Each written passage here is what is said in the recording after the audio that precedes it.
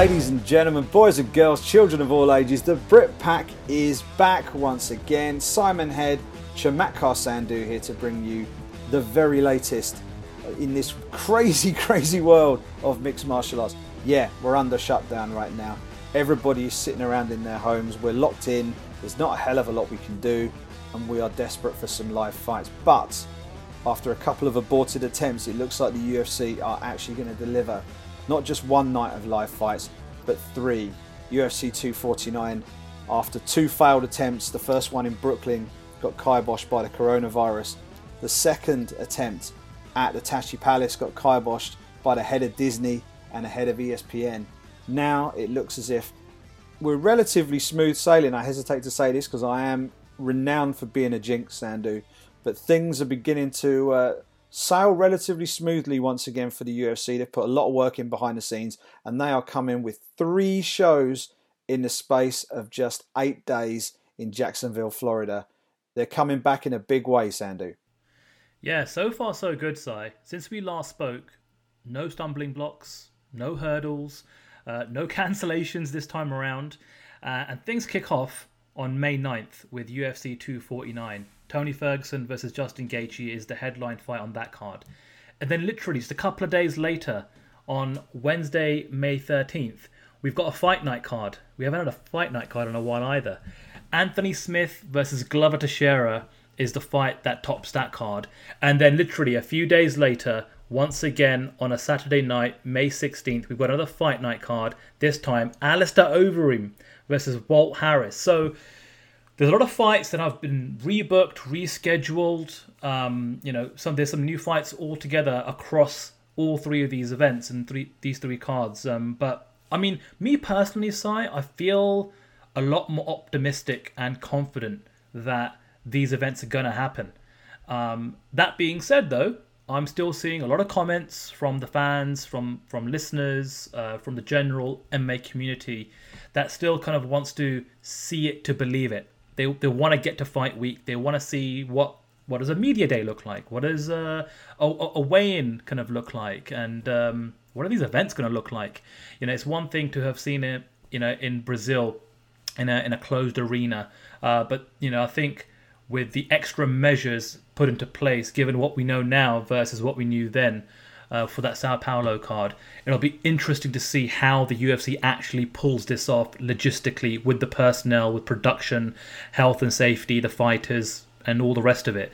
How have you been digesting the last kind of week in terms of your anticipation for these events? I mean, is the glass half full for you, half empty? Where are you kind of standing right now, Si? Definitely half full. Definitely half full. I think the world is moving at quite a pace, and you can argue the rights and wrongs of whether people should start opening things up again. But the truth of the matter is, people are starting to open things up again, especially in the States. They're very keen to do so. With that in mind, if you're going to actually lead the way with this, and it seems like the UFC are very keen to do this, obviously they're going to, they are very professional in how they put on their events. The way they are a well-oiled machine. Anybody who's been anywhere close to a UFC live show and has even witnessed just a glimpse of what goes on backstage and how these shows are put together know they are consummate professionals when it comes to putting these things together.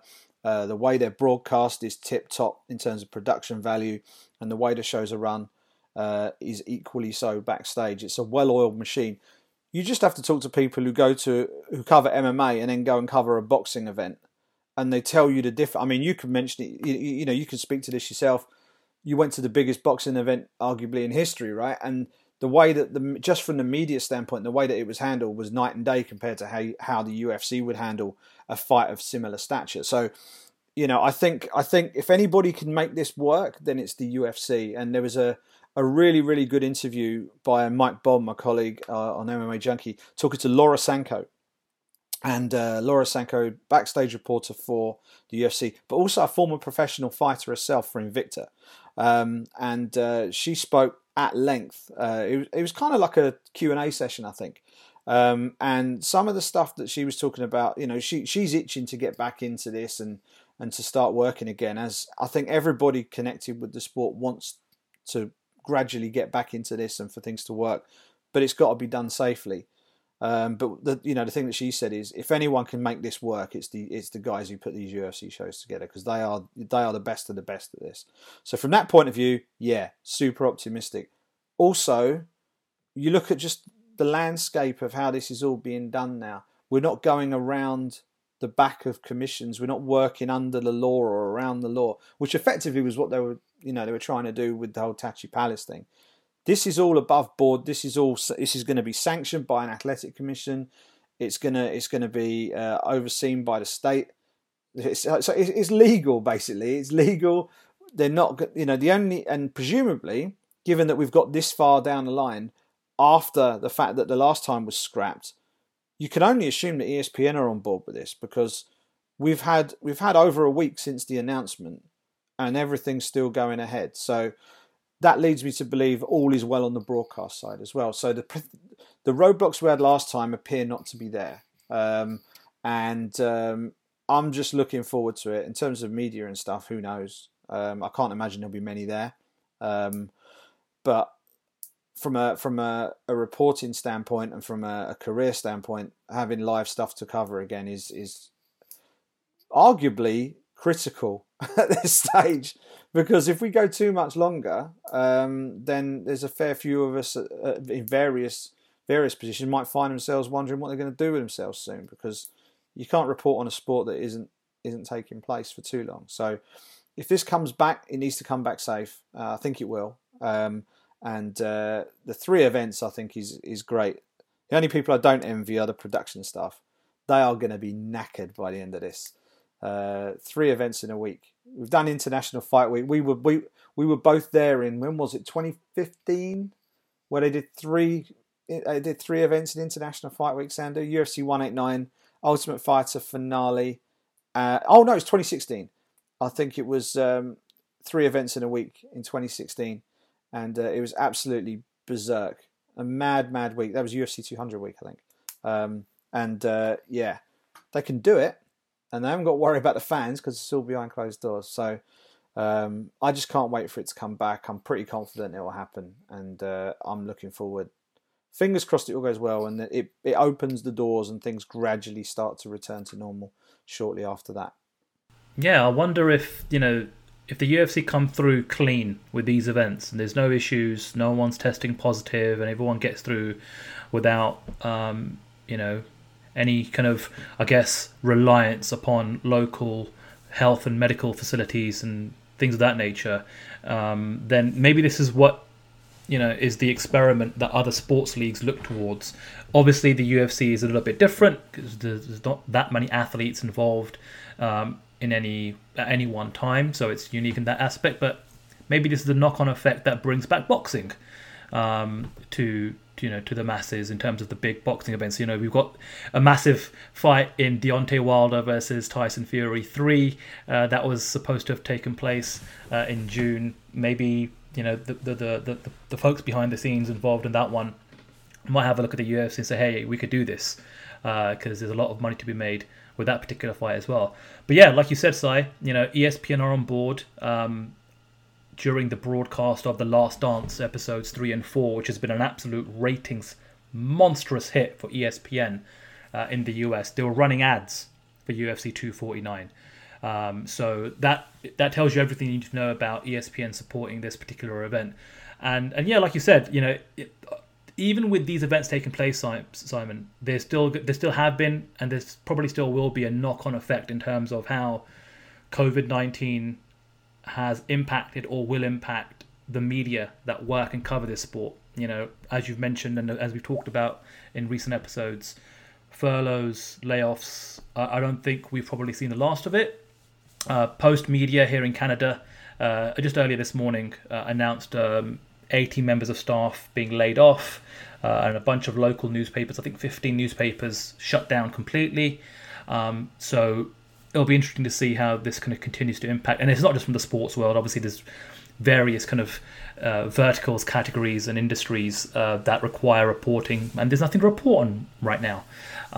So we'll see how things kind of shake out. But anything can happen, Si. We're still, 10, 11 days out from UFC 249. But if things stay the course, it's going to be an incredible, on paper, an incredible, mouth-watering set of fights, especially with Tony Ferguson and Justin Gaethje at top of the card there. There's just no way that fight doesn't deliver. And over the last couple of days, I've been getting more and more hooked into that co-main event. The story of Dominic Cruz potentially coming back after this massive layoff to become a 3-time bantamweight champion. I mean, he's already a Hall of Famer. He's already one of the all-time legends of the sport, especially in the lower weight classes. But again, we spoke about it last week. He beats Henry Cejudo in his prime, who is just firing on all cylinders, is absolutely peaked as a fighter right now. You've got to consider him the greatest bantamweight of all time. But you know what? There's so many great stories, and I'm sure this time next week, when we sit down to record the BritPack, going to fight week, and the fight card is still on. That's when we can start to really dissect every single fight and talk about the storylines and the angles and the promotion and all the rest of it. But fingers crossed, it all kind of takes place next week. Yeah, and we absolutely will do that on the next show. Hopefully, we'll have a hell of a lot to talk about as we get the ball rolling in our first fight week since our return, and hopefully we'll have plenty more in the weeks and months to come. Just a very, very quick bit of housekeeping really on those other two events. So the May 13 event, all three events are taking place at the same venue in the same city, the ViStar Veteran Memorial Arena in Jacksonville. Sandu has given us the main events there. The Wednesday night show on May the 13th also features a very interesting fight at heavyweight. Big Ben Rothwell is taking on Ovin St. Preux, who is moving up to heavyweight. That will be interesting to see. OSP is a long-time campaigner at 205 and went the distance, if I remember rightly, with John Jones at UFC 197, despite breaking his arm, I think, in the first or second round of the fight. So he's sort of criminally underrated. He's got that famous Von Flue, or Von Preux as we have to call it now, choke. And then you got Ben Rothwell with his go-go choke. So they've both got their own go-to submission technique there. Be interesting to see which one of them prevails on Fight Night. Cole Roberson versus Marvin Vettori just screams slugfest to me. I'm looking forward to that. Andrei Arlovsky is back against Felipe Lins, and Sajara Eubanks against Sarah Morris. They've booked that fight a couple of times. Looks like that's finally going to happen. And then we've got the fight card on May the 16th, which is the following Saturday night. You mentioned Walt Harris versus Alistair Overeem. 63 professional fights for Alistair Overeem. Insane. Against Walt Harris, who has had a really tough time of it over the last 12 to 18 months. It's just great to see him back. And he's got himself a tough assignment in the Ream. He beats the Ream, he's right up there. You've got Eric Anders versus Christoph Jotko.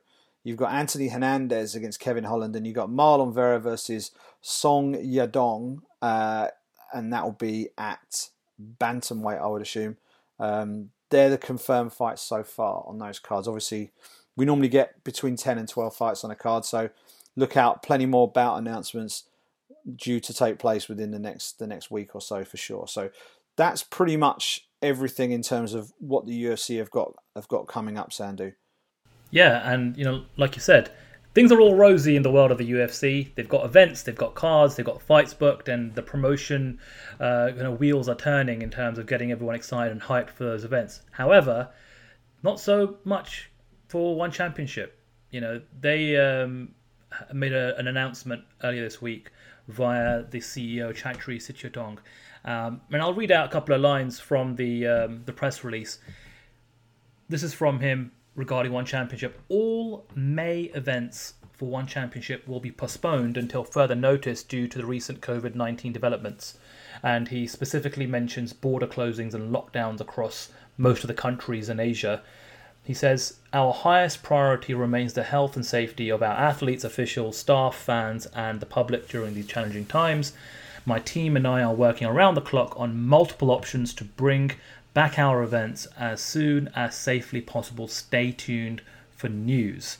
So, of course, the virus started in Asia and it slowly kind of started to make its way across the world through Europe and North America.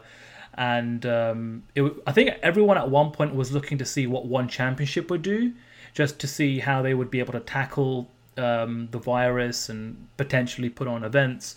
But like most times, it's the UFC that are leading the charge in the industry in terms of being the first ones to put on an event. And One Championship are closing shop for the month of May. How did you take that bit of news, Si? I wasn't massively surprised. I mean, I spoke to a couple of One Championship fighters over the course of the last week, and some of them who were actually due to compete on, I think, May 29th, on what was due to be a monster of a card. It was going to be their first One Infinity show, which is their new sort of gold standard events where they're going to, I think they're talking about having 3 or 4 title fights on every one of those One Infinity cards. And obviously with the kickboxing and Muay Thai fights that they can put on, they've got more bandwidth to hold title fights, so they can really stack the deck for those sort of shows. And there was going to be one in Singapore, and then there was going to be one in Manila. And we've passed the date of the Singapore show. The Manila show was going to be in May 29th, I believe. That has obviously now been scrapped. They also talked about holding some Singapore only shows behind closed doors, and they never really seem to take off in terms of this is definitely happening. I think that was just like a contingency that they had, and it never quite made it. I think the issue with that is they're based out in Singapore, and I think Singapore have extended their lockdown, or they've reintroduced a lockdown period. I think it looked like the curve was beginning to drop off, and then I think they had a small rise, another spike in cases. So I think what's happened is the Singapore government have just shut things down a little bit more again, and they're just going to keep everything on the level for a while, let things settle, and then look to come back. They're ready to go. They've got a huge roster. And because they've got kickboxers, Muay Thai fighters, and MMA fighters, they don't necessarily have to find 10 MMA fighters. They only maybe need 3 or 4. And then you can sling a few kickboxing matches in, sling a few Muay Thai bouts in. So maybe compiling the cards is not as much of a challenge. I don't know. But it looks to me like the next show that is on their horizon is in Jakarta, Indonesia, which is titled Battle for the Ages. It's going to be on the 5th of June, which is a Friday. They do a lot of shows on Fridays. And at the moment, that's the first show that hasn't been cancelled, if that makes sense. They've wiped out May. So the first show in June is that one.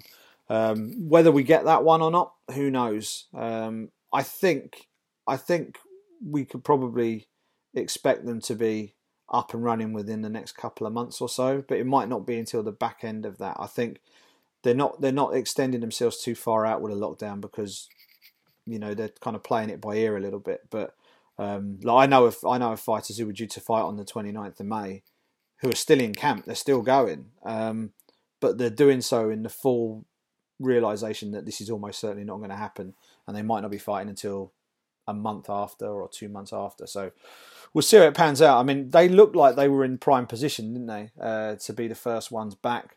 The natural theory with this is the part of the world where all the trouble began with COVID would actually be the part of the world where it would sort of die off first, and then to sort of mirror how it spread from east to west, we would gradually see a similar pattern. But because of the way different countries deal with have dealt with this thing differently, it's all over the shop in terms of, I think, who's going to open up their borders or open up airports and start hosting events or opening businesses before others. So, but I think Singapore are just playing it super, super safe right now. And I would imagine when the time comes, it will probably be Singapore that hosts the first show back. That would be my best guess. So we may well see a bit of a rejigging of their calendar, because let's face it, it's not like any other events are taking place in these arenas right now. So if they can be the first to move in their space over there, then they can pretty much pick and choose when they want to come back once they know the coast is clear. And it's not as if they've got the luxury of their own fight island, which Dana White and the UFC are continuing to kind of promote. Again, seeing is believing, but the idea from Dana White is there's going to be an octagon on a beach. I mean, if that actually happens, that's going to be a pretty cool visual. I'm not going to lie, especially with the way the UFC and their production team kind of showcase events on broadcast. I'm sure they're going to make it look pretty nice.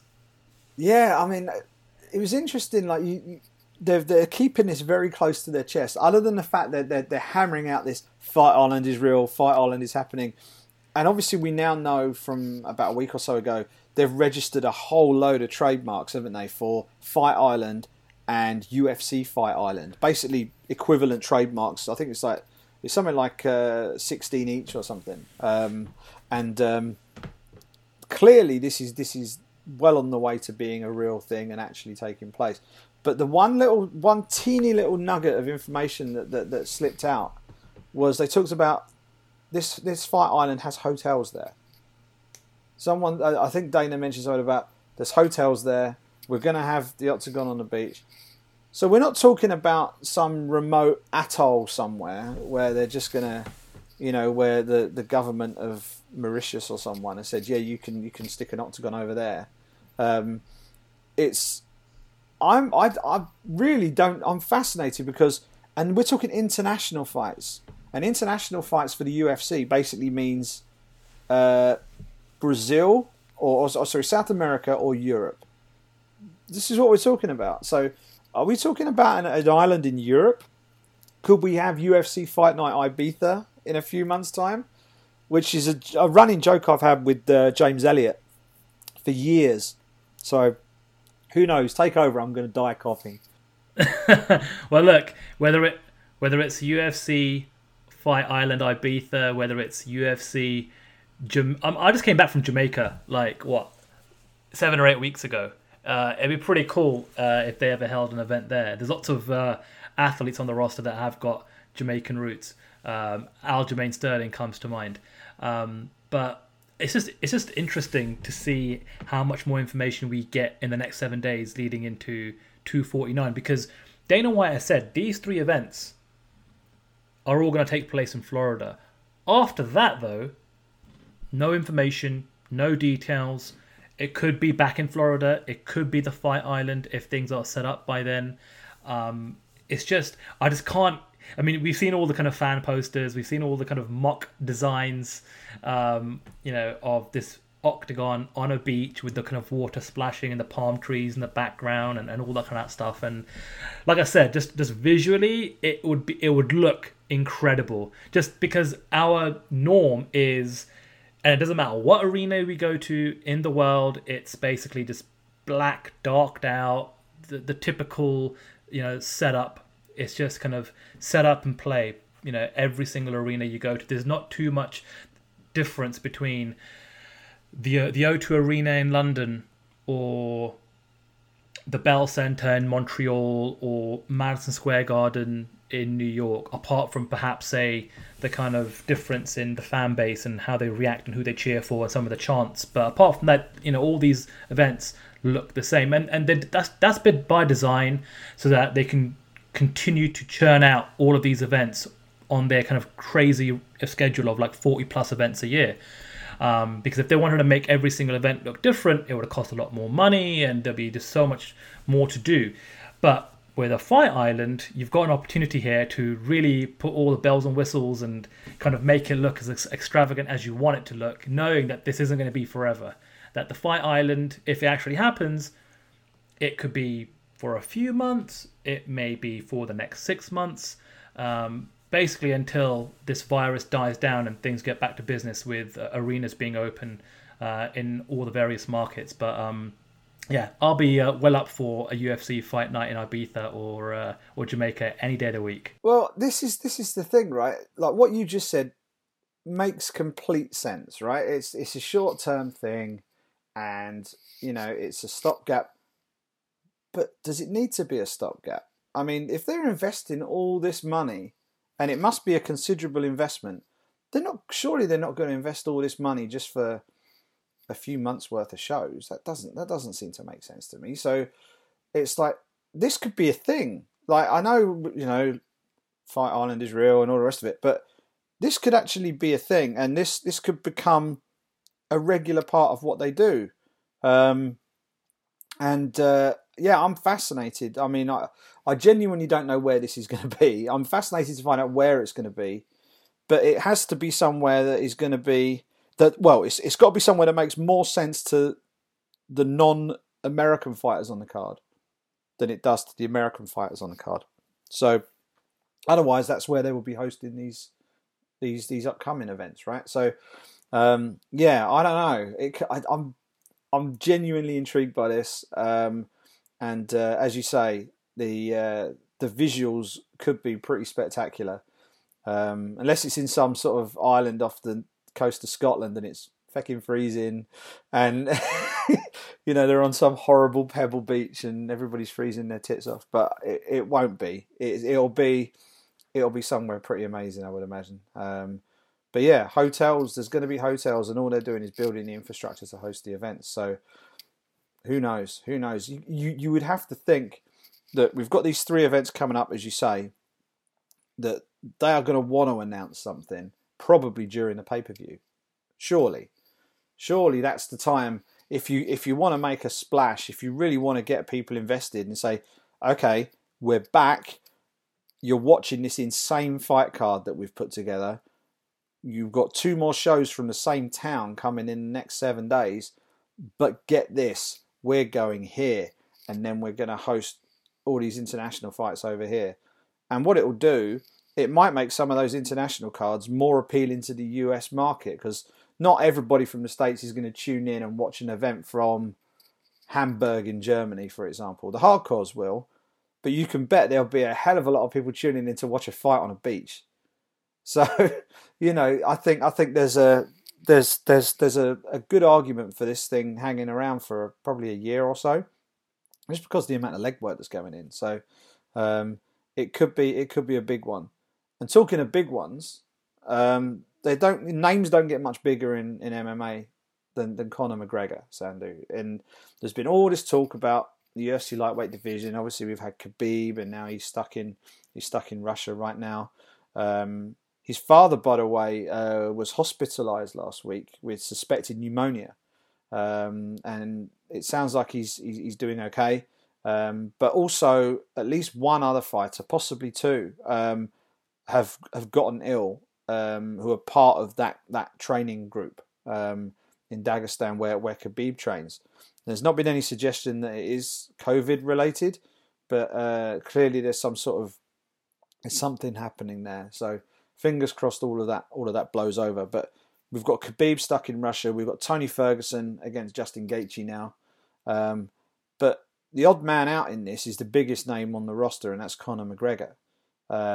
He's stuck in Ireland. He can't get over to the States to fight, at least under the current circumstances. He's been advocating complete shutdown in Ireland, so it'd be pretty hypocritical for him to then jump on a plane and head to wherever to fight. But what is going to happen with him next? I mean, he's still a factor at 55. His last fight was at 70. What's next for him? Who should he be fighting next, Sandu? And who do you think he actually will end up fighting next? Because they're not necessarily the same answer. Yeah, that's a good question, and it's something that I was kind of pondering this morning, actually. Because, like you said, you got Tony versus Justin, and they're going to fight for the interim lightweight championship. And so the winner of that fight will then go on to fight Khabib in the autumn, in the fall, around September, October time. That's what Dana White has said, that Khabib will be back for an event and for a card in September for a unification bout at 155 pounds. And normally, when you think about Conor McGregor, you always think to yourself, well, he's got all the options on the table. And I've got a feeling that in this situation, this case, his options aren't as plentiful as they were a few months ago, or they typically are for him. Because, like I said, you've got Tony, Justin, and Khabib in that kind of triangle. And whoever loses between Tony and Justin, I just don't think that's a fight that Conor would take right now. He's not going to fight a winner, perhaps. He's not going to fight someone coming off a loss, rather. Right?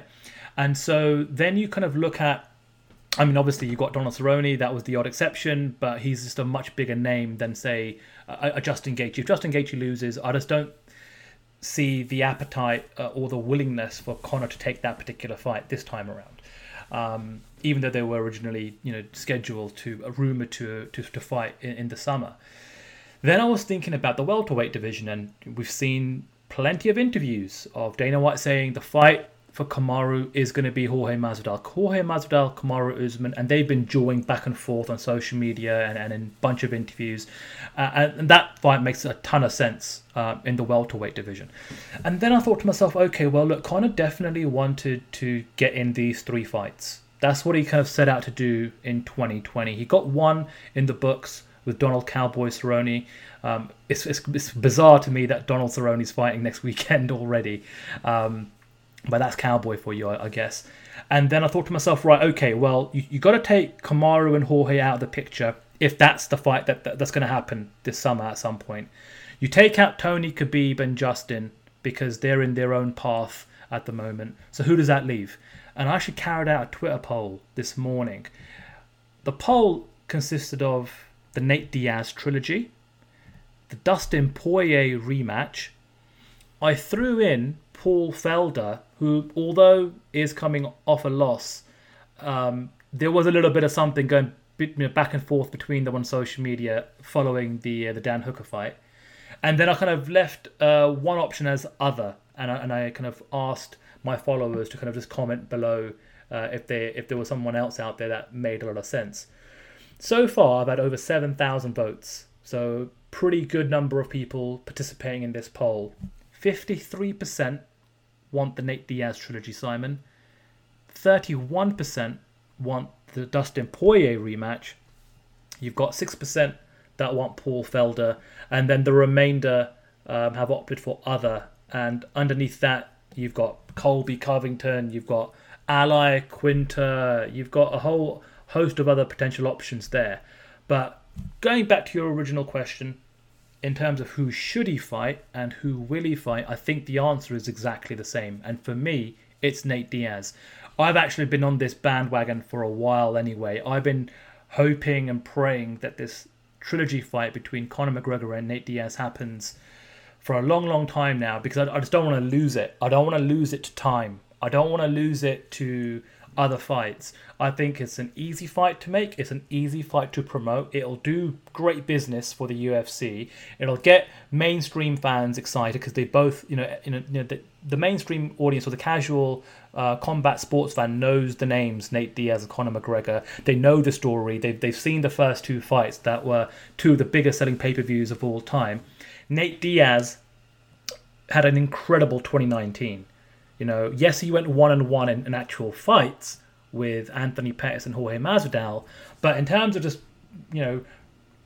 resurging back to the surface, reclaiming his spot as a top 5, maybe even top 3 draw in the sport, headlining that card with Jorge Masvidal in Madison Square Garden, which did gangbuster numbers. I just don't want to see him get iced for another year. I think utilize him in 2020. And for Conor McGregor and Nate Diaz to fight, it'll do great business. It's not going to logjam any divisions. No one's cutting in line to get a title shot. It's just, it doesn't harm anyone, and it just would make everyone happy, and it'll be a lot of fun. I think every now and then, outside of like the competitive angle for a title fight, sometimes it's just nice to have fun fights. That's exactly what the BMF fight was. That's exactly what the first 2 fights between Conor and Nate were. And yeah, I would love to see that trilogy fight happen sooner rather than later. So that's my opinion on that. Yeah, I think if you're looking at who he should fight in terms of getting into a position to fight Khabib, if we're talking from a meritocratic hierarchy sort of standpoint, then I think the Poirier fight probably makes the most sense from a 155-pound point of view, because the guys above him are basically duking it out to face Khabib. So next guy on the list, I think pretty much is Dustin. It's sellable because A, it's a Conor fight, B, it's a rematch, and Dustin is a far more a far more potent 55er than he was as a 45er. So I think that would be an interesting fight. It's not the fight I would pick, though. The Diaz fight, I think, has a lot going for it. But I also think there's a lot that could be said for him facing Jorge Masvidal at 170 for get that BMF belt back in the mix. I know it was 1 of 1 and all of that, and it was supposed to be a one-off, but the UFC needs something to get the ball rolling again. What better than Conor versus Jorge Masvidal for the BMF belt version 2? Maybe the BMF belt, rather than being a title that is defended, you just have one BMF title fight every calendar year. You can do it that way then. So Jorge is the 2019 BMF champion. Who will be the 2020 BMF champion? And you could argue that the champion of the previous year has a right to be in that fight if you want some sort of lineage to it.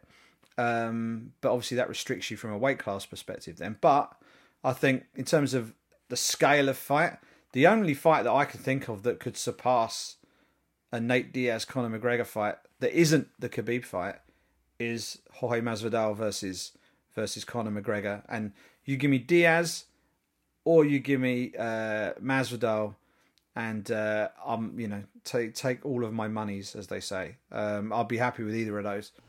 Yeah, listen, I'll take any of those, to be honest with you. I think anyone would. When Conor fights, it's big business.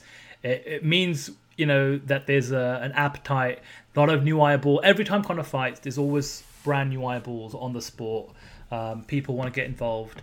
He definitely moves the needle like no other. And thankfully, he's fighting at a time and also in weight classes where he's got some great dance partners. Nate Diaz is a great dance partner. Jorge Masvidal. The thing I like about the Jorge Masvidal fight, which you would imagine will eventually happen sooner rather than later, is it's a fresh fight. It's a fresh matchup. We haven't seen them fight, and so it's a brand new challenge for both men. Whereas obviously we've seen kind of how the first two fights have played out between Diaz and Conor. Not that there isn't going to be any intrigue in terms of how a third fight plays out, because I think on the flip side, when you have two fighters that have already spent X number of minutes in the cage together, it's the story and the intrigue for the third fight is how are they going to change and switch things up to counteract each other's offense and things of that nature. But you've got to think that 2020 needs at least one more Conor fight. I know he was kind of aiming for 3. The COVID-19 pandemic has thrown a massive spanner in the works. He is the biggest draw the UFC has. The UFC obviously want to come back. But not just come back put on fights, but come back with some big blockbuster fights. And Conor McGregor needs to be in the mix there, in some way, shape, or form. So here's hoping, and it's always a fun question to ask, I guess, is like when you don't know what's happening with the sport's biggest star, to ponder, to question, to debate, to discuss who Conor is going to fight next is always a fun one. Yeah, it's going to be very, very interesting to see what actually happens. I mean, will Conor fight on a behind closed door show, or will he want to wait until things have opened up again? I mean, that's another one of the big questions. But it's an interesting one. I don't think it's one we're going to get an answer to for a little while. But you can bet that. Because this was supposed to be his big year, wasn't it? He was supposed to be back. This was supposed to be his 2020 season. And like every other sport in the world, the season has been completely kiboshed by this whole coronavirus pandemic. And he's basically on hold right now, same as everybody else. So it would be really interesting to see, A, when he comes back, B, who he comes back against, and C, how active he chooses to be in what will be a very condensed 2020 season, if he still wants to call it that. But looking forward to seeing what happens there. Absolutely. So Simon, it's been 3 episodes back in the bank, and we've done so without any events, any fight weeks, and I think that's all going to change next week, and it's going to finally start to be more of a typical show like we did back in the day, where we're talking about a fight week, talking about storylines and kind of like what the actual angles are, especially as kind of fighters start to kind of give us more sound bites and conduct more interviews and things of that nature. So I'm really looking forward to next week's episode. And in fact, the next couple of weeks are going to be pretty busy, because not only are we going to be able to talk about, hopefully, fingers crossed, UFC 249, but we'll be previewing and reviewing 3 events. So I think we may even crank out a few episodes during that week, because there'll just be so much going on. So far though, appreciate everyone's support for the BritPack podcast, and we've seen kind of the reviews come in and the likes and the subscriptions, and we love it. We thank you guys so much. Make sure you keep spreading the word, tell your friends, help us blow this thing up. And if you're not already doing so, regardless of which platform you're listening to, make sure you go to thebritpack.substack.com. That is where we really want to try and drive everyone, all of you guys, to get on our Substack, get on that list, subscribe there. In the next couple of weeks, I think we're going to start to open up the thread, so let you guys comment, give us some feedback, drop in questions, and actually get involved with the show and participate by joining that Substack for us. So definitely do that. If you can you also subscribe on Apple, Google Music, Spotify, whatever your typical player is? Apple is the one that we would really love for you guys to write a review. Give us a rating, give us a review. Those 2 things really help promote and push the podcast on the Apple platform. And if you want to follow us on social media, I'm at Sandu MMA across the board. Simon is at Simon Head on Twitter and at Simon Head Sport on Instagram. And of course, you can also follow the BritPack MMA on Twitter as well.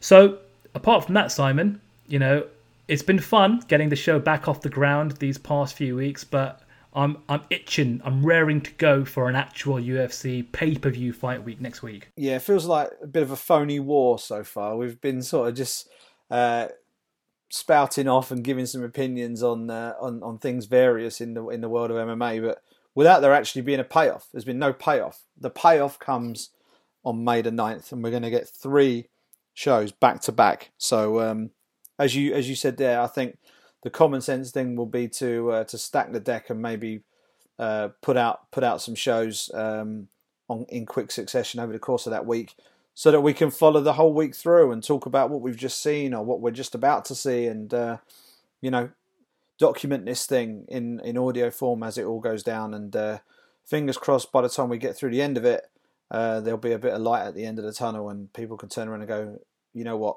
this can be done. And fingers crossed, things will start to pick up again soon. But that is pretty much all we've got this week, Sandu. Always good chatting to you, as it is you over there in Toronto. Anyone who hasn't listened to this before, this is the first time that you've joined us. We are on completely opposite sides of the planet. Sandu's over there in Toronto, Canada. I'm in Rochester, which is about half an hour south of London, here in England. But we used to call the podcast Fighting Talk with a Distinctly British flavour. That's what we used to call it, and that is still very much the case. The difference now is we're sharing our views from 2 very, very different parts of the world. So it would be great, no matter where you guys are in the world, to join us. Chuck your reviews on iTunes or Apple Podcasts, and join the list. Get on the list, and we will all follow these fights together over the next few weeks. Thanks so much for joining us. We'll be back in a week's time.